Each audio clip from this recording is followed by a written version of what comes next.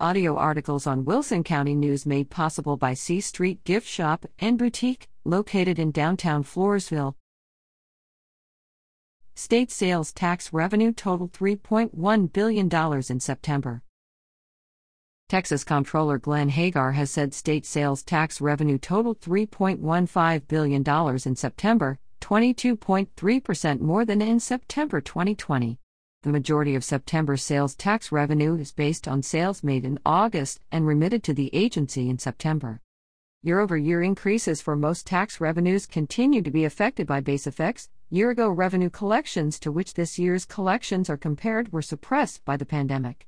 Compared to September 2019, sales tax collections were up 14.8%. Total sales tax revenue for the 3 months ending in September 2021 was up 17.8% compared to the same period a year ago, and 14.9% compared to 2019.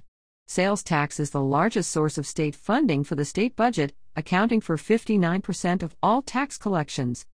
Texas collected the following revenue from other major taxes, most of which were up sharply from a year ago due to base effects.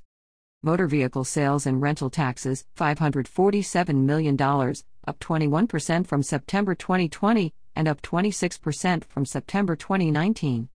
Motor fuel taxes, $321 million, up 9% from September 2020, and down 1% from September 2019.